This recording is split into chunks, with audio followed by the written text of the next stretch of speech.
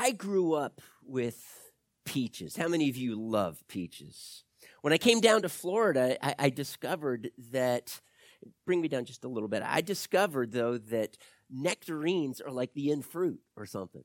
We actually lived in a house in Winter Springs in which we had a nectarine tree in our backyard. Is that cool or what? The only problem was we hardly ever had a chance to eat them. You had to eat them when they were so tiny. And the reason for this was the squirrels. The squirrels would come. They would barely be growing on the branch, and they would come and they would grab them and they would eat them. It's like, what are they doing? Don't they realize that these things, they can actually grow big with lots of juicy fruit on them? And if you just wait, don't eat them now, but wait, oh, they're awesome. So I had this little conversation with these squirrels, right? And to quote the Emperor's New Groove, I told them, I said, squeaker, squeaker, squeaker, squeak. But did they understand me? No. So we hardly ever had those nectarines. Now, some of you are thinking, oh my goodness, I would never do that. Can you please tell my children? Because we like to buy nectarines before they're fully ripe, and I never get one. They always eat them. It's like, come on, just let them get a little soft, right? But no, they don't listen to me. You know, it's really easy for us to be impatient and to make those hard decisions and say right now, no, right? How about this, though? We're going through life. Time is going by. And more time is going by. And more time is going by. And we are not married. And a young woman, if you're a man, or a young lady, if you're a guy, comes by and she's not a Christian or he's not a Christian. And you say, you know what? He likes me. If I wait too long, I may never get married. And so we choose to not wait. This is a very real thing in our lives. Throughout our lives, we are going to be called to make hard choices. We're going to be called to leave something behind because though it might look so good, it is not God's best for us. And he's saying, can you trust me? Now with Abraham, you remember, he was waiting and waiting and waiting. And he decided, well, maybe Hagar, my wife's maidservant, maybe I can have a child through her. And so Sarah actually, in our culture, that's pretty strange, to be honest with you, but not so much so back in Abraham's culture. And so he tried to fulfill God's promises. I'm going to give you a son, and then through that son, I'm going to build a nation, and I'm going to bring that people, that nation, to this land that you're standing on right now, the land of Canaan, and I'm promising to give you that land. Well, Abraham had not had a child, and so he tried to do it by what we call the arm of the flesh. Didn't work, did it? Finally, though, God, after 25 years of waiting, God blesses Abraham, and we learned last week that however old Isaac was, we don't know, Isaac is born, however old he is, now God says, I want you to sacrifice Isaac to me. Pretty strange request, was it not? Now, we learned last week that Abraham, as you look into the text in Genesis 22, he believed, God is going to fulfill his promise in Isaac, and he tells his son, who asks him, Dad, okay, so here we are. We're finally at the mountain. We've got the wood, we've got the fire, but where's the sacrifice? He hadn't told him yet. But he looks at him and he said, God is going to provide the lamb. And he really believed this. So he puts the wood on the altar.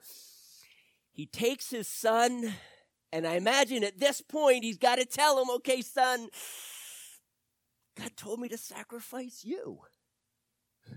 I can only imagine the expression on Isaac's face. So he begins to tie him up. He lays him on the altar, and I can only imagine as Abraham, the knife is over here on the rock, and he's looking around and saying, okay, God, it's about time.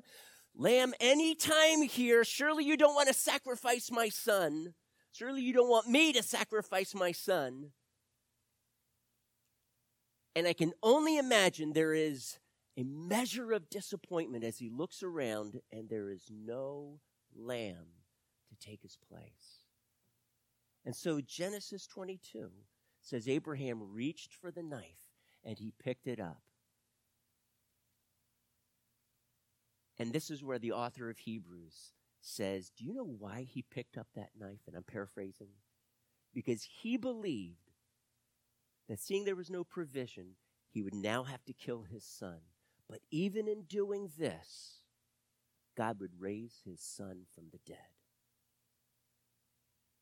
Abraham lived by faith. You know, we learned, of course, Abraham did not have to kill his son. God didn't have to physically raise Abraham's one and only son, whom he loved, whom he was ready to sacrifice, that should he die, he would raise him from the dead, which would not be unheard of as we now look back to the New Testament. That's exactly what God in heaven did with his son. But God, by an angel, stayed his hand, and he said, wait a second, Abraham. I do have a sacrifice for you. And there, caught in the thickets, was a ram. And God, can you imagine Abraham wiping the sweat from his brow? Thank you, Lord. And he puts the knife down, and he then takes the ram and sacrifices the lamb. Whew. But by faith, he obeyed, and he was willing to do what God told him to do. Now, here's what we learned.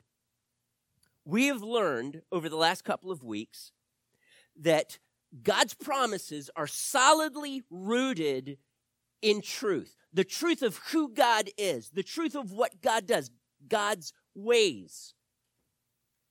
And the past tells us this truth. What has God done and who is God? To this day, we experience that truth of who God is. The future holds a promise. Isaac, a nation from Isaac, a promised land that God is going to bring them back to. Faith, here's what faith does. Faith bridges the past to the future. Faith bridges truth and our experience of truth and who God is with what God's promise and what God wants to do in your life. Faith bridges them, takes truth, looks to the promise, and then it acts on it. And throughout Hebrews chapter 11, we don't just see people believing, holding on to a truth. We see people looking ahead, holding on to that truth, looking ahead to the promise and saying, okay, I'm going to follow you, God, because faith acts, faith moves, faith walks forward, and it embraces that promise.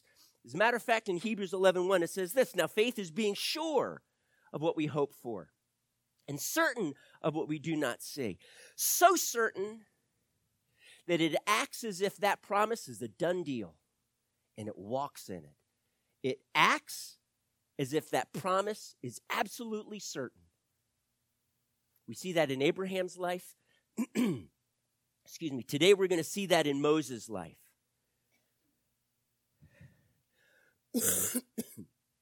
Excuse me.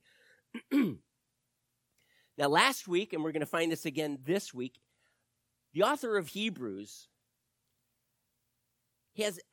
I'll be honest with you, he sees things in the text. Last week, Genesis, this week in Exodus. He sees things in the text.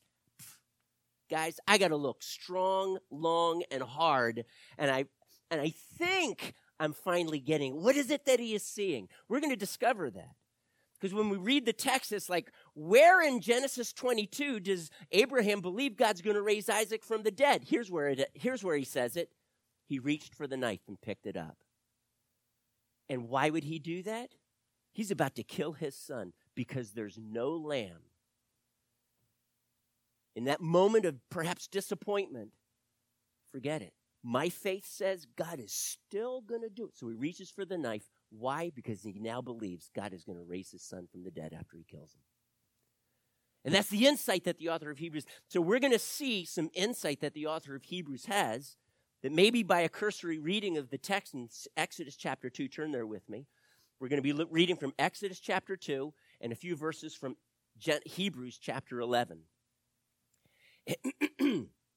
Excuse me.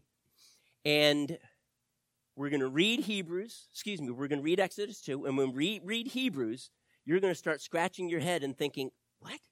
Where does it say that? And we're going to discover where it says, and then we're going to discover why the author of Hebrews makes certain conclusions that he does about faith. Remember, this text that I'm about to read to you is about faith. Can you see it? Exodus chapter 2. Here we go. Exodus chapter 2. We're going to start with verse 11. One day, after Moses had grown up, he went out to where his own people were and watched them at their hard labor. Do you see faith yet? He saw an Egyptian beating a Hebrew, one of his own people, glancing this way and that, and seeing no one, he killed the Egyptian and and hid him in the sand. Really? Faith? The next day, he went out and saw two Hebrews fighting. He asked the one in the wrong, "Why are you hitting your fellow Hebrew?" The man said, "Excuse me." No, it doesn't say that in Hebrew, sorry. "Who made you ruler and judge over us? Are you thinking of killing me as you killed the Egyptian?" Then Moses was filled with faith. Is that what your text says? No, then Moses was afraid and thought, "What I did must have become known." When Pharaoh heard of this, he tried to kill Moses, but Moses fled from Pharaoh and went to live in Midian, where he sat down by a well. Filled with faith? Where is this faith? Hebrews 11. Keep your fingers there in Exodus chapter 2. We're going to bounce back and forth, throwing in a little bit of Acts chapter 7, Stephen's sermon about Moses. And we're going to discover some principles of faith today. Are you there? Hebrews 11, starting with verse 24. We're only reading a few verses. By faith. Say that with me, church. By faith. I didn't hear you. Just say it a little bit louder so this deaf pastor can hear. By faith, Moses, when he had grown up, refused to be known as the son of Pharaoh's daughter. He chose to be mistreated along with the people of God rather than to enjoy the pleasures of sin for a short season. Is that what we just read? Verse 26, he regarded disgrace for the sake of Christ as of greater value than the treasures of Egypt because he was looking ahead to his reward. But man, I didn't read that. Or maybe did I? Verse 27, by faith. Help me out here, church, again. Help me. Say it with me. By faith, he left Egypt. Well, I thought it said because of fear. Wait. But it says, by faith, he left Egypt, not fearing the king's anger. He persevered because he saw him who is invisible. Now, I don't know about you. When I have read this many times, I have walked away very confused. Author of Hebrews, whoever that was. What? Seriously, what? Where do you get this? When did he actually say no to being Pharaoh's daughter, that is, a prince in Egypt with like everything at his disposal? And when on earth did he exercise faith? I'm only seeing fear. I don't see faith. But by faith he disowned his Egyptian heritage, and it says by faith he left Egypt. So where in Exodus does it say this? How is faith at the root, at the heart of these hard choices that Moses made? And I'm going to suggest to you they were hard choices. We almost feel as if he was catapulted or thrusted into this because of some bad choices he made. But I'm going to suggest to you that behind all of this, there are some hard choices that he had to make by faith. So question number one, where in Exodus does it say he left his Egyptian heritage? Not wanting to be Pharaoh's daughter or recognized as Pharaoh's daughter and not being a prince. I want you to turn then to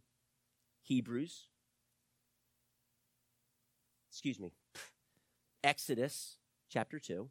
Let's go back there.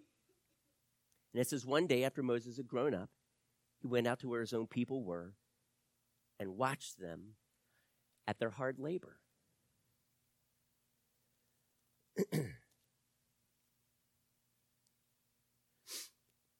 Can I ask you, if he were Pharaoh's daughter, meaning therefore a prince, not necessarily the crown prince, I'm not suggesting that, but a prince with great authority and power in the land, if he were to want something done, wouldn't he just speak the word and it would be done? This guy has authority. He's looking out over his people. There's this sense of identification here. Number one, how did he know that he was a Hebrew? Number one, what is stirring in his heart? Why would he even want to look upon these people who are enslaved and being, for lack of a better term, tortured? So when he sees this one Egyptian beating a fellow Hebrew, instead of telling the Egyptian, hey, stop this, he chooses to kill the Egyptian. Why would he do this? He kills the Egyptian. The very next day, he sees two Hebrews arguing, and one is treating the other Hebrew cruelly, and that strikes a chord within Moses. And Moses said, why are you hitting your fellow Hebrew? You see, he is identified at this point. This is a fellow Hebrew. Why are you doing this? You know, the Egyptians, that's what they do. That's not what you're supposed to be doing. Your brothers, your fellow Hebrews, why are you doing this? If he were still at this point identifying with the people of Egypt and this cultural heritage that he has, and his inheritance, the power, the authority as a prince, why is it that the Hebrew, and Stephen in Acts 7 says this, Stephen says, the Hebrew says he pushed Moses aside, and then he asked him, who made you a ruler and a judge over us? I'm going to suggest to you, Moses would have said, hey guys, hello, I'm like the prince of Egypt. What do you mean who? Pharaoh made me ruler. Pharaoh made me judge. That's a pretty silly question. Unless, by this point, when he goes out and looks over his people, he had made the hardest decision of his life. He made a choice. I am not going to identify myself any longer with the Egyptians. He had a great education. He had great wealth. He was a smart guy. He was educated in all of the teachings within Egypt, and there was a lot of good knowledge within Egypt that was spot on. He had access to all of this. I'm sure he probably spoke multiple languages and could read multiple languages. He was smart. He was skilled. But he said, I'm going to leave that all behind. And it said, Hebrews author says he actually chose to be mistreated rather than to embrace the pleasures of sin. He actually chose disgrace, and it doesn't even say disgrace for God. It says specifically disgrace for Christ. We need to find out why. But he chose disgrace for Christ instead of the treasures of Egypt. I'm going to suggest to you, by verse 11 in Exodus 2, he had made this choice. He had already stepped down. He had already been started to be mistreated as this Hebrew wannabe ruler in Egypt, and he moved away from that. And can you only imagine now how the Pharaoh felt, how his mother, at least the one that raised him, his Egyptian mother felt.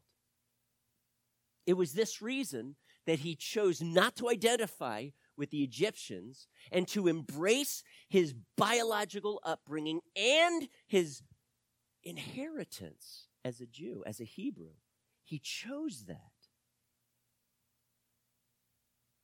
This is why he couldn't just command the Egyptian, stop beating him.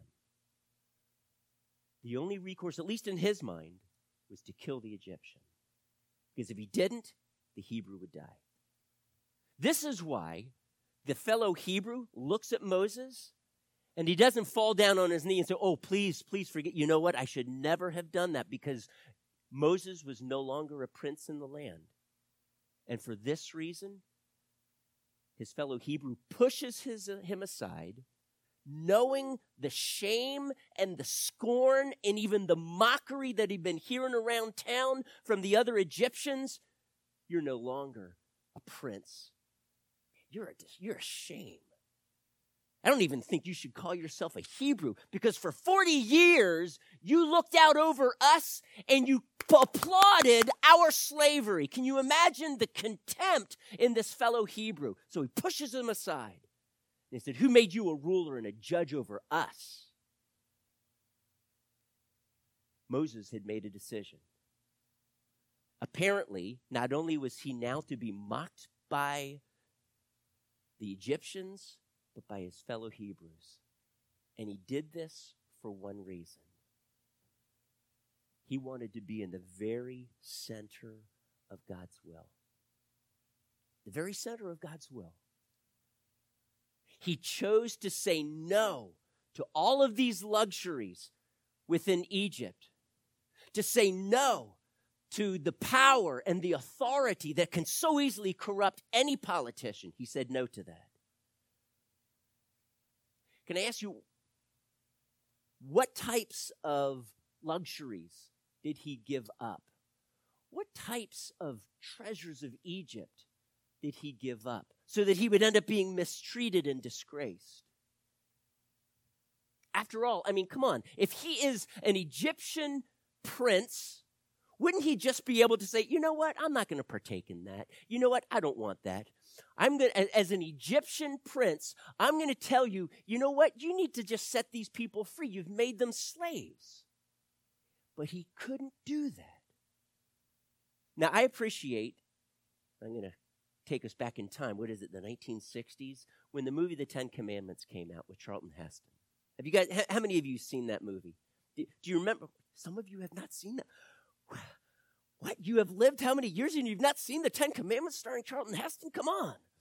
But I appreciate the insight that the scriptwriter had here, because they portray him as realizing that remaining as a prince of Egypt, he could not identify with his Jewish heritage any longer.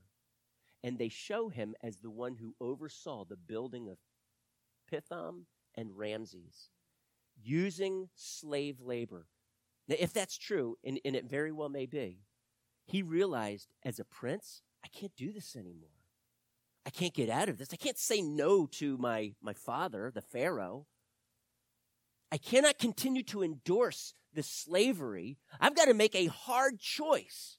And so for this reason, it says, by faith, he made this hard choice and decided not to identify himself as Pharaoh's son any longer. Pharaoh's daughter's son, there we go. Any longer. I'm not going to identify myself as a prince of Egypt any longer, but I'm going to identify myself with these slaves who are mistreated. And Moses, by faith, gave up everything. Everything. Jesus says in Luke 14:33, unless you give up everything for me, you cannot be my disciple. Wow. Unless you give up everything for me, you cannot be my disciple. He had to make this hard choice. It says in Hebrews 13:13, let me turn there for a moment.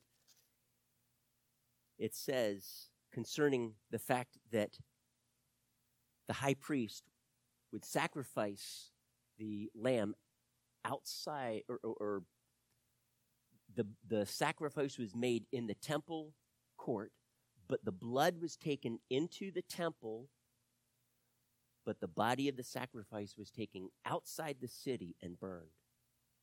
And he said, don't you see Jesus in this?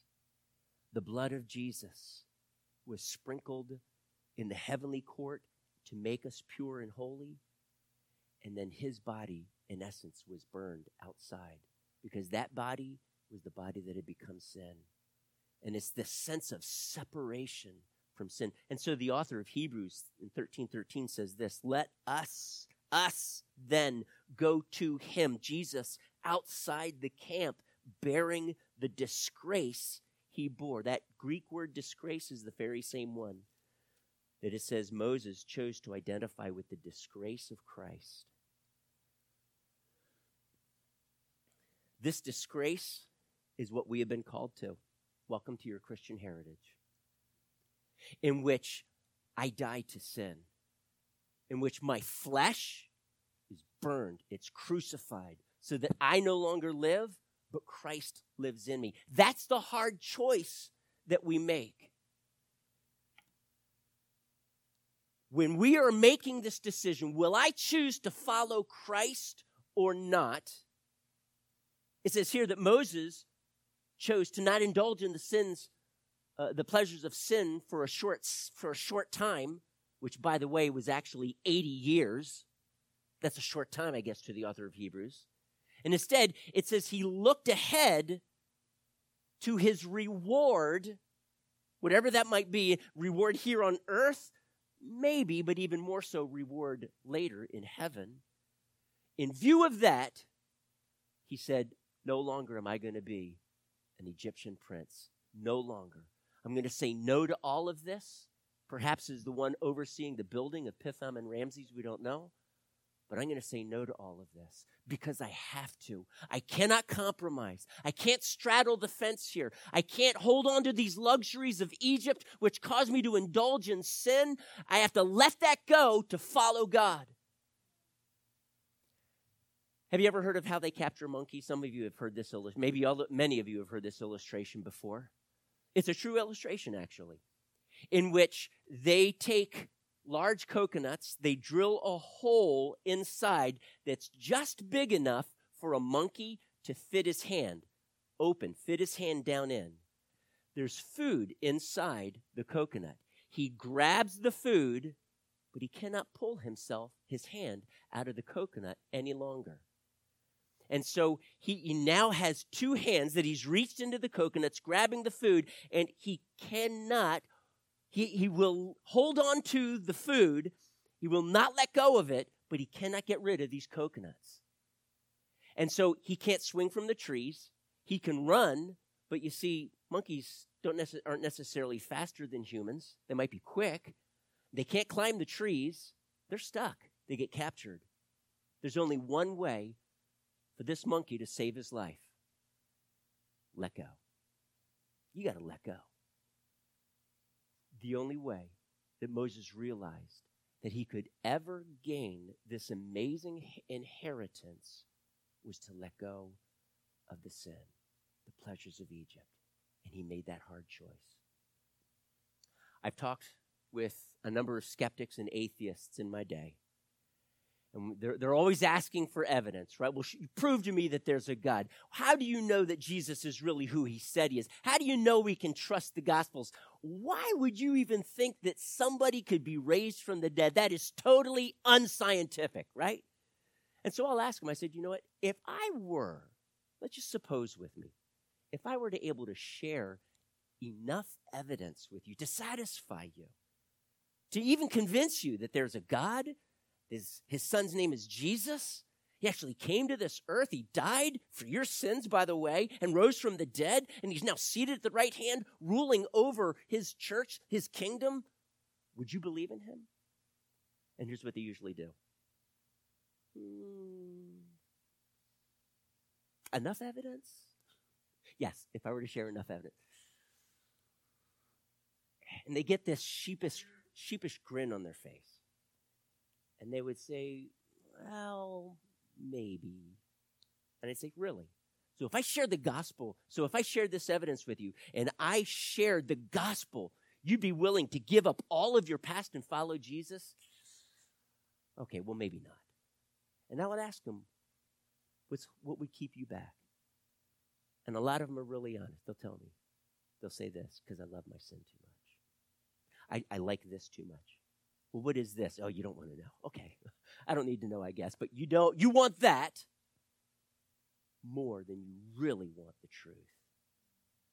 More than you really want, listen to me, more than you really want freedom. That's an eye-opener for some of them. But they're honest. They say, yeah. And I shared this with one guy. I was sitting in Denny's, and I shared this with him. And he walked away. He was sad. He was hoping that I'd be able to share all this evidence with him. In fact, instead, I shared a little bit and just gave him a book. And I said, read this book, and when you're done, we'll talk. We talked a little bit more at another appointment, and he walked away sad because that's when he discovered that he loved to sin too much. That's when I got a call a year later, and he had said he had given his heart to Christ, and he was going into full-time ministry. He had to make that hard choice. He had to choose between his present treasures of Egypt, if you will, the sins, the pleasures of sin, and being mistreated. Accepting and embracing the disgrace of Christ. Following a life by faith that pursued Jesus Christ. And as Zach was sharing, you know what, church? That lifestyle, that pursuit of Jesus is the only thing that is ever going to satisfy you. The only thing. And so that's why it says very clearly, by faith, Moses refused to be known as the son of Pharaoh's daughter. And instead, he made this choice, this hard choice to be mistreated along with the people of God. We don't read about that mischoice too much, that mistreatment too much in the book of Exodus, but it's there. There's something else that's there that I want to bring your attention to.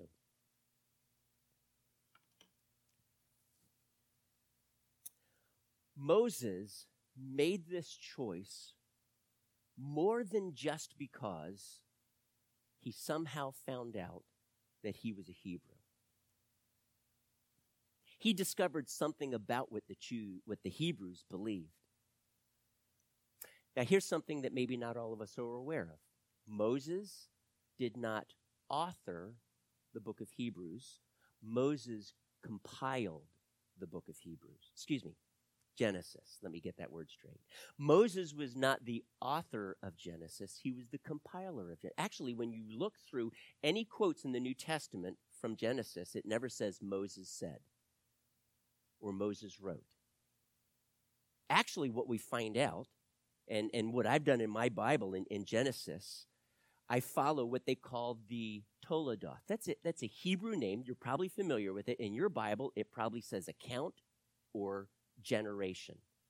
The account of the heavens and the earth, the account of Adam, the account of Noah, the account of Terah, the account of Ishmael, Esau, Isaac, Jacob. These are the Toledoth. There's 10 of them in the book of Genesis. And in Genesis 5:1, it says, and this is the book, that is the writing, not the oral tradition, but the writing of the Toledoth of Adam. These Toledoths were actually written down. Perhaps Adam, Seth, Noah, Shem rather. Yeah, okay. Adam, Seth, Noah, Shem, Abraham, they wrote these down. These writings, before Noah, when some of them were written down, they went with Noah on the ark, surviving the flood. Moses had them in his possession at some point. I want you to turn to a passage that I can't help but wonder if Moses had read, and it's in Genesis chapter 15. You'll see why in a second. And in Genesis 15, this is God confirming his covenant to Abraham. And he tells Abraham what is about to happen. Because Abraham is going to be having a son. His son is going to produce a nation, and he's going to bring them to the promised land. And so God is wanting to fill in the missing blank or the empty blanks, kind of fill in the information for Abraham. And this is what he says in starting with verse 13. Then the Lord, Genesis 15:13. Then the Lord said to him, know for certain that your descendants will be strangers in a country not their own. If you're Moses, what country, what nation would that be? You'd know right away. It's Egypt. And they will be enslaved and mistreated 400 years. But I will punish the nation they serve as slaves, and afterward they will come out with great possessions. Egypt was one of the wealthiest nations on earth. And God is telling Abraham, Moses is reading this. We know at some point he has it. I'm going to suggest to you that he has read this. Somehow we found out his Hebrew heritage. He is probably reading this. And he says, they're going to come out of Egypt. You, however, will go to your fathers in peace and be buried at a good old age. In the fourth generation, your descendants will come back here, for the sin of the Amorites has not yet reached its full. So what is Moses thinking? Wow, they are in Egypt right now. They're being enslaved. This is true. This prophetic word is true. They have become a nation. There are already over 2 million people, Hebrews, in the land as slaves in the land of Egypt. But God's going to pull them out. And it's going to take 400 years. Hang on a second. Wow, wait a second. When did God give this? Putting the years together. Oh, my goodness. 400 years? That's today. That's now. That's my generation or close to it. What if? What if God were to have me be that deliverer? What if God were to say, Moses, you're the man? And so Moses, as the self-appointed deliverer of Israel, killed the Egyptian. He thought that maybe this was the way. He realized he couldn't do it as a crown prince. He'd be compromising way too much. He had to identify with the Hebrews. And so he got down on their level. He made some mistakes on the way. But God said to him, in essence, at age 40, you're not ready. There's too much pride, and I need to humble you. So you need to go to the Midian desert for 40 years. In essence, I'm not sure if God told him that. But it does say, in the verse in Hebrews, it says, by faith, he left Egypt.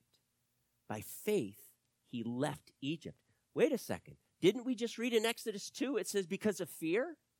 But Hebrews, the author of Hebrews says, as a matter of fact, he wasn't even afraid of the king's anger.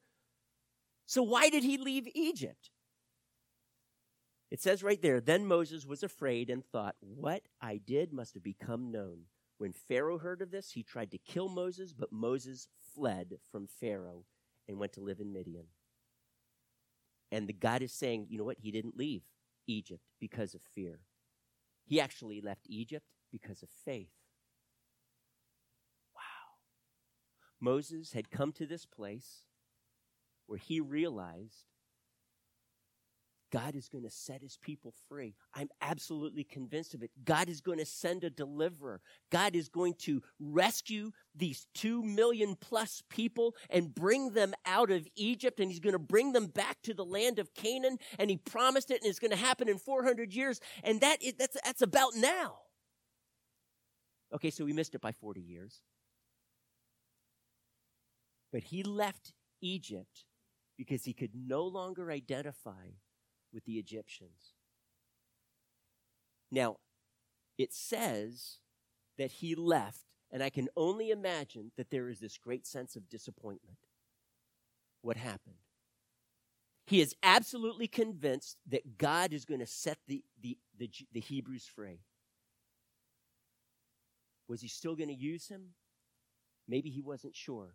But he left Egypt in faith. Maybe he was believing. You know what? Maybe now is not the time. Maybe now is not the time. But God is going to do this. For 40 years, though, he was a shepherd, and Egyptians looked down on shepherds.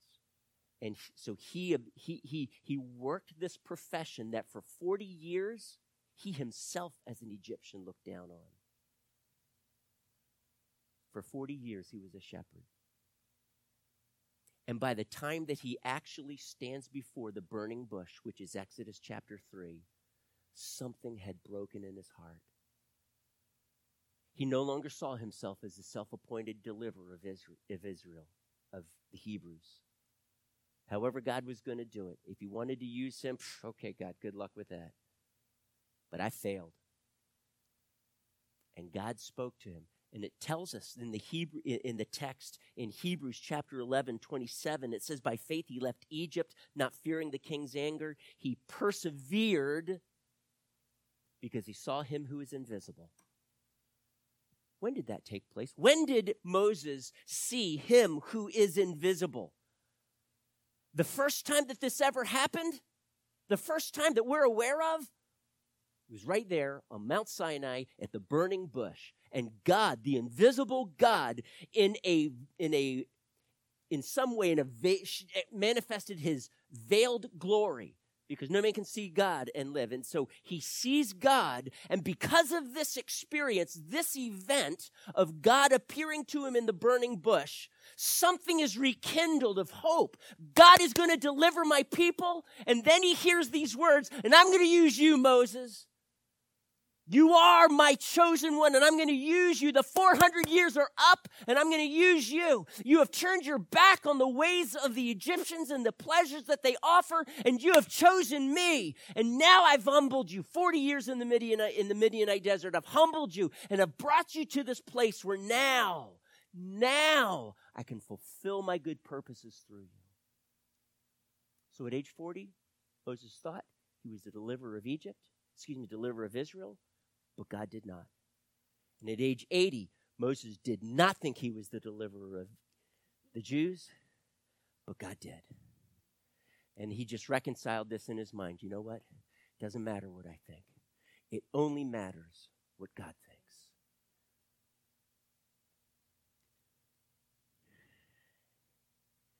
God allowed, and I'm going to wrap it up with this. God allowed for Moses to experience a very profound event in Moses' life. He saw the invisible God. In a burning bush, God spoke very clearly, take your sandals off. This is holy ground. I'm sure he threw those sandals off. He probably fell on his knees. Wow, God is here. And he's talking to me. And this event changed Moses' life. Not only had he been humbled, but he had been humbled to the point where he said, I'm not gifted enough. I don't speak well. I'm going to do a terrible job. I'm not fit for this. I can't do it. I'm not skilled enough. You're calling me to do something that I can't do. Now, it doesn't say this in the text in Exodus 3, but I can hear God saying, that's right. You can't do this. You can't do this. That's why I'm going to give you everything that you need. Everything that you need, Moses, including an experience with this burning bush. That every time you doubt yourself, every time you wonder, oh my goodness, God promised, and Pharaoh, because of his hardened heart, is shutting the door on this. God, what are you doing here? What's going on? You can look back, and with faith, you can persevere. Why? Because God said it. So here's what I'm going to tell you. It doesn't matter how gifted you are. It doesn't matter how skilled or smart you are. It doesn't matter if you think you can do anything. There's only one person who needs to speak, and that's it, and that is God. And if he promises, he will bring it to pass. And it took 400 years for God to do this. But he raised up a man who thought he could do it, and God showed him he couldn't. Until finally he realized he couldn't do it, and God said, go ahead and do it. Oh, God, you're so confusing me right now. That's right. The Bible even says Moses was the most humble man in all the earth. If you want to be equipped to change this world, to see global revival, I'm not going to say don't learn how to evangelize, but I tell you what, you want to do it, the most basic prerequisite is humility. Because that humility says, okay, God, I can't, but you can. I need your grace. I can't do this. I can't speak. I'm insecure. And I bet you anything Moses was insecure. I can't, God. God gave him an experience with the burning bush that was just enough for Moses to persevere. And I'm going to tell you this. God will give you experiences in your life, miraculous experiences in your life, provision in which you say, there's no way that this can happen. And guess what? God does it. And you have an event with God, big or small, it doesn't matter, but it will be enough so that whatever God calls you to, you will always be able to look back and you will say, yes. God called me. Yes, God told me to. Yes, God's promises are sure. Yes, God is faithful. Yes, God's love is absolutely infinite. And I don't deserve it, but he loves me anyway and rejoices over me with singing. But God will allow events to come in your life that are sufficient for you by faith. Moses left Egypt and he persevered because he saw him who is invisible. He will give you those events. He will give you those experiences. You don't need to seek after them. Moses wasn't wandering in the wilderness saying, wouldn't it be really cool if I saw God today? Wouldn't it be really cool if he called me to be the deliverer of Egypt? And I would be able to say, okay, God, I got this. Thank you. Now that I've seen, no. He was so humbled, face in the sand type of humility, and God said, you're the man. And he had a life-encountering event. And God will give those life-encountering events to every single one of us as we need it, so that when we are moving forward and seeking to embrace his promises, we look back. Because what does faith do? It embraces the truth of who God is from the past, and it constantly looks ahead to the promises of God, and it bridges them and then acts. Understand, though, that Moses just didn't act. He had to have that faith that surrendered and said, God, I can't. But today I'm going to make a choice. I'm going to put my right foot in front of the other. And I don't know how you're going to do this thing. But the first step is right here. And I need your grace to take this step. And it's there. And when he took that step, God gave him the grace to take the next step. And grace to take the next. And before he knew it, he had walked from Midian back to Egypt, saying, let my people go. Can you receive that? Can you allow God to move in your life and do whatever he wants? Don't try to box him in. God, you got to do this, this, or this. But I tell you what, God will do miracles in your life sufficient to feed your faith. He did this with Gideon. Set fleeces before God. God did them. He's going to do this for your life. Whatever you need to persevere in that faith. But here's the perspective you need to have. God has called me to do this.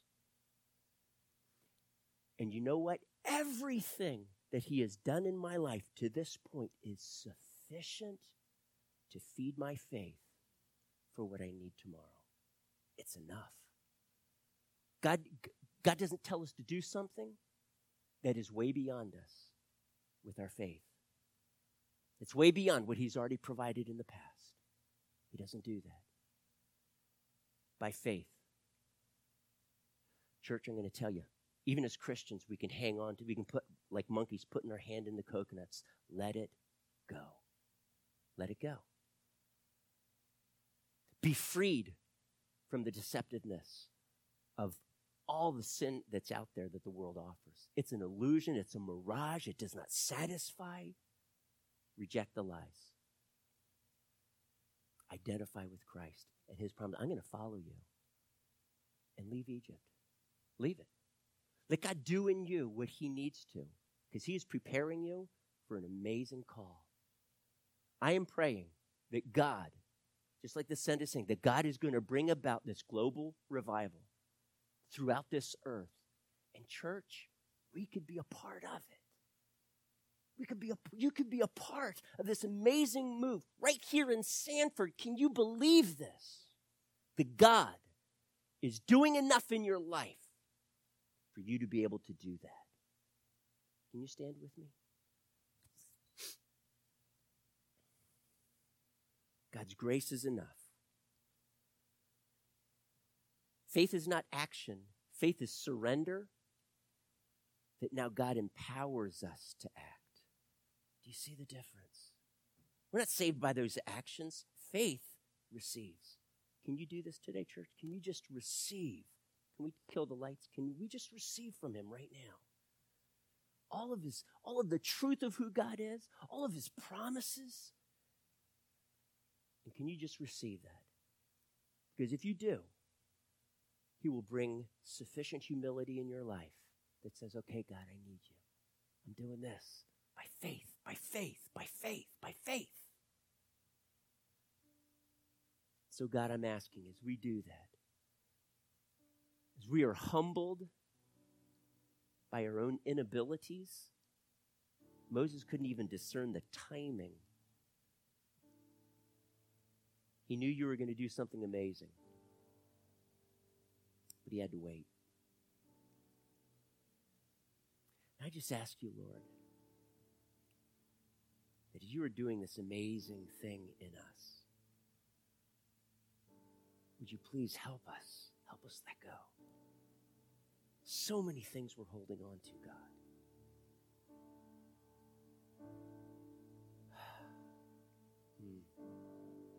And as we let go, help us do this. By faith, receive everything that you're offering us. You have made us your chosen people, a people that you've purchased and are so special, not just collectively, individually, each of us so special to you. You have marked out our future. You have marked out all of these good works for us to walk in. They're prepared in advance. All of these promises, you're not just flippantly throwing them out. They are sure. They will come to pass. So God, for us today, we lay down everything that we need to. They're hindrances.